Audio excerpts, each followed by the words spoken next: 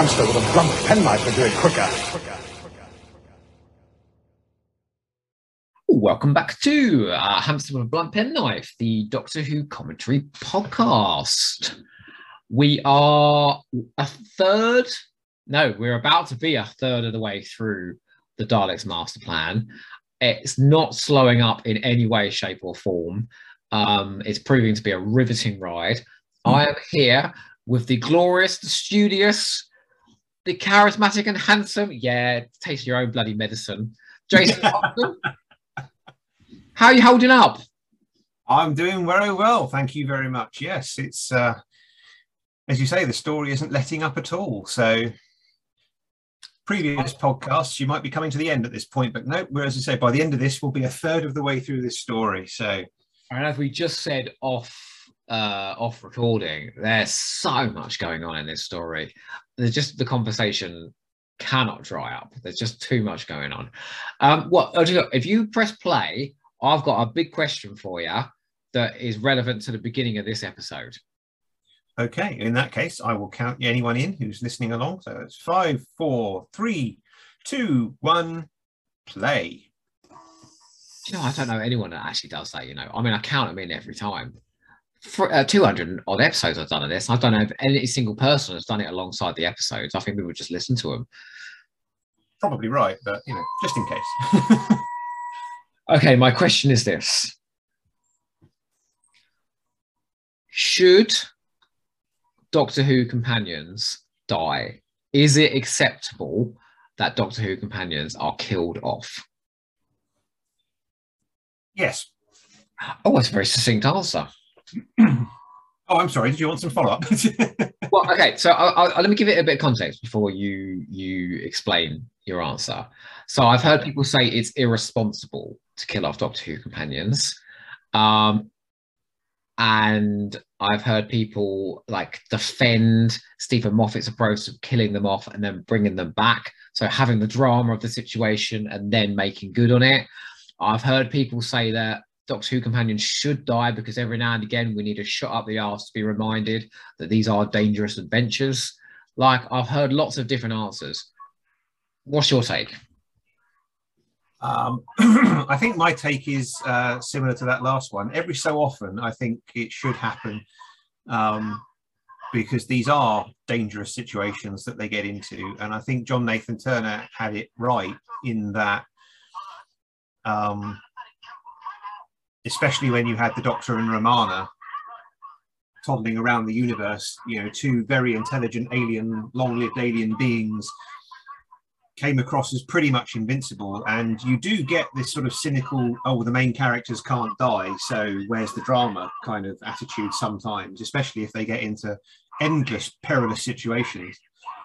And so I think JNT's decision to kill off one of the companions to just make the Doctor and his team vulnerable and bring the drama back was absolutely correct. And so, I think every so often, if you can do it well, and I think this story does it well, and I think Earthshock did it well, I think, fine, kill the companion every so often. I don't rate Stephen Moffat's approach to killing people off and then bringing them back. I think the whole problem, the whole issue of death being a temporary problem and easily fixed during his period, I found quite wearing after a while, because I felt that it did remove the drama, because we were still presented with death scenes that were dramatic music and sad slow motion montages and people being very upset, and then they're fine again. And that, because it kept happening, I think it took away a lot of the drama. And although I completely agree with Stephen Moffat's statement that this is a fantasy escapism series and death is something that we all have to deal with in reality, so let's not have it be an issue in Doctor Who. Let's not have people dying. Let's not have to deal with this grim reality that we all face every day anyway. I think that's fine. I think there's absolutely nothing wrong with that. But I don't think the best way of doing that is to have everyone confront that grim reality and then have it undone. If you want to give people a happy ending, just don't kill them in the first place. So that's where my my view on it is. Not that I haven't enjoyed a lot of the episodes that Stephen Moffat has done, and some of them, you know, have been very well executed. But I think the fact that he just kept on doing it, no, it didn't work for me. Very, very often the murder itself, the murder is more satisfying than what eventually happens to those characters, which is usually a bit wishy-washy and fantasy-based and, you know, shoulder shrugging. How do you think this rates then? Now the pictures are moving again. We can see Katerina struggling inside the airlock. Peter Purvis is screaming his head off. Does this up the stakes for the story? Oh, absolutely. This is one of Doctor Who's most tense scenes. Everyone is giving it their all. Everyone is really, you buy into this drama because of, as you said earlier in part 3, Peter Purvis's response to what's happening is driving it. William Hartnell is snappy and, oh, okay, we'll do. And then this, I'll go quiet here because you have to get this.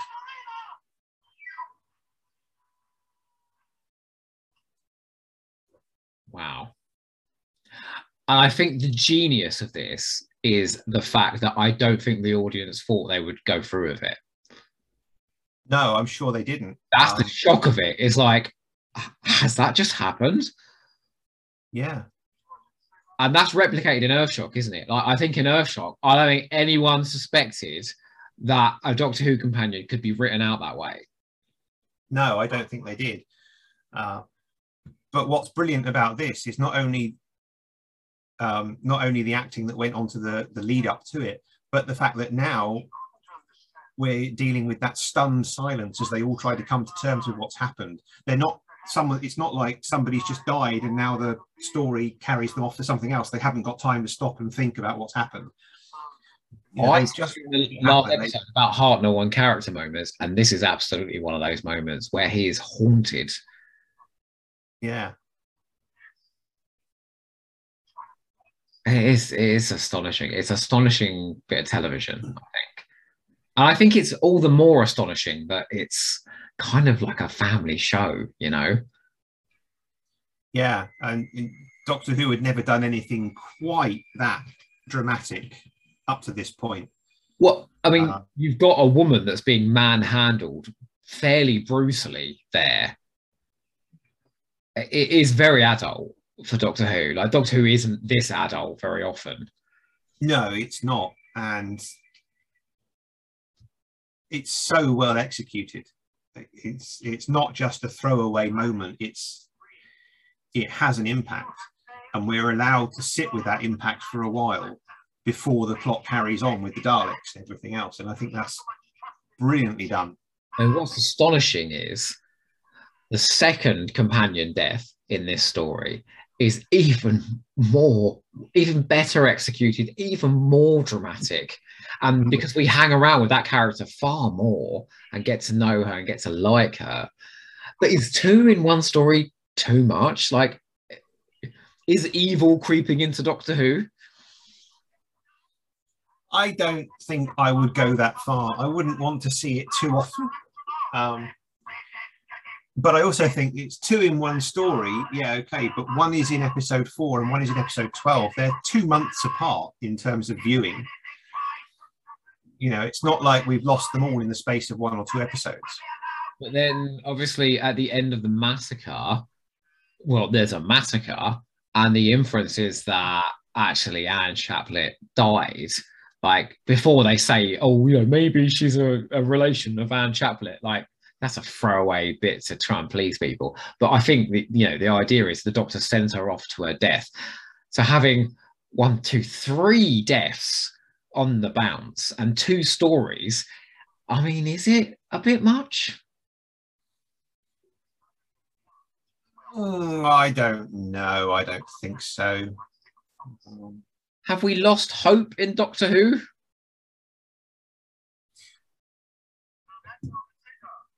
Possibly. Maybe. I don't know. I mean, wow, this is much deeper than I was expecting. For the benefit of the people listening who are probably, having their lunch or whatever, it's now 11 o'clock at night on Friday. So, yes. But like, you know, I know like we got a mutual friend, Cy Hart, and absolutely like hope in Doctor Who is his thing. Yeah. Hope and humor in Doctor Who is his thing. And he doesn't really like grim, gritty, you know, hopeless Doctor Who. I mean, there's a risk of alienating your audience a bit with this approach, this very adult approach. There is, but on the other hand, in the second half of this story, we have a completely frivolous comedy episode, and we have a comedy character popping up for a period as well, which provides some levity to this. I think if this was 12 episodes of this kind of tone, I think you might possibly have a point. I think it might be a bit much for 3 months of unremitting, unrelenting Murder of, you know, death and universal domination and conspiracies and all that kind of stuff. But we have quite a comedic interlude at the second half before we finish off the story. So, how do you find the mid to late Sword era then, where it's a massacre in every other story? I think there's still, in a lot of them, there's still a lot of fun in them. There's still a lot of comedy in those ones, but I do think that Eric Saywood's attitude to Doctor Who was perhaps not my cup of tea. I mean, I've got a lot of nostalgia for that period because that's when I started watching it on the telly. I was watching Doctor Who in the late 80s, mid to late 80s. And so I have a lot of nostalgic love for that period. But in terms of some of his things that he said about Doctor Who, it's like things like, you know, the Doctor's hardly in this story and you don't miss him. I said, well, why are you writing Doctor Who if you're not going to write the Doctor into it? You know, it's... He wanted to write the Lytton Adventures, that's why, or the Orsini Adventures. Yeah, you want to write, you want to create these other worlds. That's fantastic. And, you know, generally speaking, he does it quite well. But a lot of Eric Saywood's stories and his periods felt like he was writing a story that he was forced to include the Doctor in, but didn't really want to. And that made me wonder why you were writing them in the first place. You know, and it's notable that in The Visitation is a bit of an aberration because it was his first one, so it's quite different. But when it comes to Earthshock, Attack of the Cybermen, Revelation of the Daleks, at the end of all of those, the Doctor picks up a gun and shoots the enemy. Yeah. Yeah, which is very un-Doctor Who in many ways. Isn't he the one that gets the time destruction going in this? Yes, he is. So he's responsible for Sarah Kingdom's death, technically. Well, technically, yes, except he did tell her to go back to the TARDIS and she disobeyed him. So, you know. But, you know, it's interesting because you say about the Doctor ducking out of the story. Well, in Mission to the Unknown, it doesn't feature William Hart at all. In the Egypt sequences, he vanishes for the length of a Bible. Like, there's a load of sequences in the Egypt sequence where he's not there at all. And then in the penultimate episode, I believe, he's not in that either, is he? No, he's hardly in that one at all. But I think what they've done is they've created a setting and a cast of characters that are so strong. Mavic Chen, the Daleks, the Delegates, Sarah Kingdom, Stephen, that actually this story holds up even when the Doctor ducks out of the action for a bit. Absolutely. Absolutely. This, as I said, this is 12 episodes long, but it holds my attention for the entire time. And I said, I've done it all in one sitting before now. After Katrina's death, I can't remember what else happens in this episode. Sorry? After Katarina's death, I can't remember what else happens in this episode. This is where we meet Sarah Kingdom. So Katarina's died and we've got her replacement coming up. Oh, that's right. And he wants to, she's a space security agent. He wants to send her off after the Doctor to get the Terranium call back. Exactly, yes. That didn't go according to plan then, did it? Not really. I mean, it nearly did, but not quite. Well, okay, so I've got a question as well, because at the end of this episode, right, yeah, she shoots Brett Vian, and we realise in a very soapy twist in the next episode that that's her brother, right? Yeah. And then suddenly she just changes sides like that. Like, is this convincing characterization? Because I don't know. One, I would be, you know, mourning the loss of my brother for a bit longer than she does. And two, I don't, she's portrayed as utterly evil and ruthless in this episode, and all of a sudden she's, everyone's busy mate. I think it's quite believable, but I'll come on to that in episode 5 when the switch happens. And as far as mourning her brother goes, I mean, okay, you say you'd mourn your brother a lot more. Would you if you had the Daleks after you, or would you be rather more concerned with your immediate threat?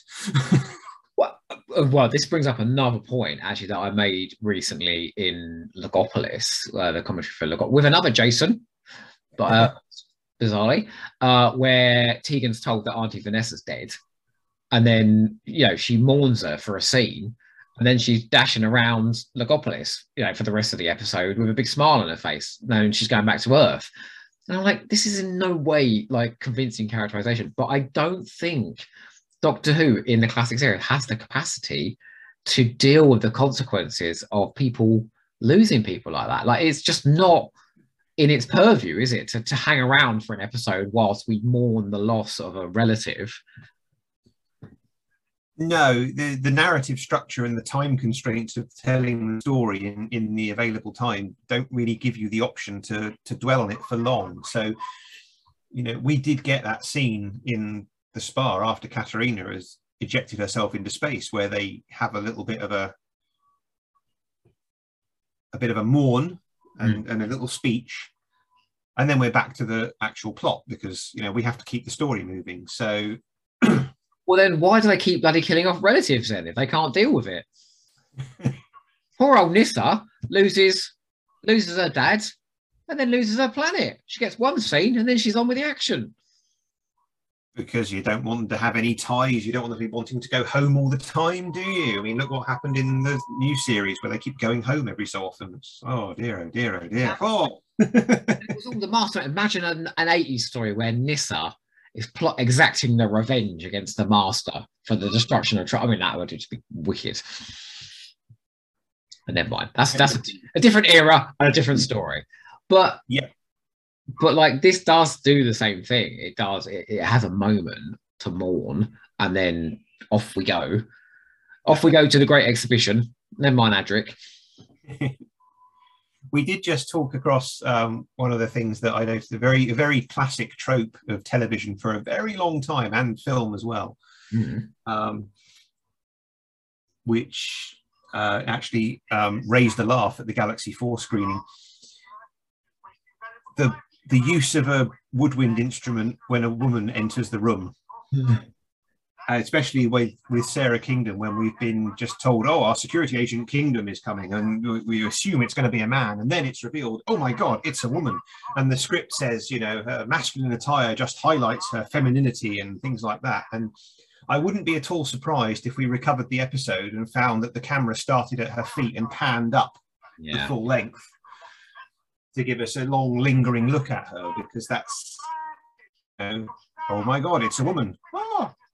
I'm going to defend Doctor Who for a second, because I think the use of a woodwind instrument to introduce a female character, yes, it is absolutely signaling femininity, and it is pushing into a cliche, but I don't think it's as bad as like original Star Trek, where they use that horrendous fuzzy filter every time that it's on a woman, and you've got that romantic filter and the ridiculous music, and then it goes back to a man, it's all clear again. Oh no, classic Star Trek was terrible. I recently rewatched the whole lot, or actually saw some episodes for the first time, and yeah, it's bad. There are even whole episodes that are really, really bad in their attitude towards the women that are in them. Remember the last one where the woman's pissed off because she's not allowed to be a captain? Oh God, don't even. What a terrible, terrible way to finish the series. Or even worse, what about that episode where, I'm sorry, we're completely off topic now, but that episode where Kirk gets split into two and then heads off to old Yeoman Rand's quarters, and he practically bloody rapes her. I mean, it's horrific. In defense of that episode, though, that's the point. He's been split into animalistic and emotional personalities. So one of them is all his animalistic urges, and yeah, okay, so that's fine. But the worst episode has got to be Requiem for Methuselah. Absolutely terrible, because it starts off with a great premise that a long-lived human was important historical figures, and it gives you it looks like it's going to be a story about the problems of immortality and living through the ages and everything. And it turns out that he's just devoted his time to creating the perfect woman who immediately falls for Kirk, and Kirk immediately falls for her in the space of about 2 hours, to the point where he forgets that half his crew are actually dying and they've gone to the planet to get an antidote for the disease. It even has the line, "Stay out of this, Spock, we're fighting over a woman." No. Is it a series 3 episode? It is a series 3 episode. It's a terrible, terrible, terrible episode. I can't stand that one. And the woman, she's an artificial woman, and she basically keels over and dies because she can't cope with the emotions because, you know, woman.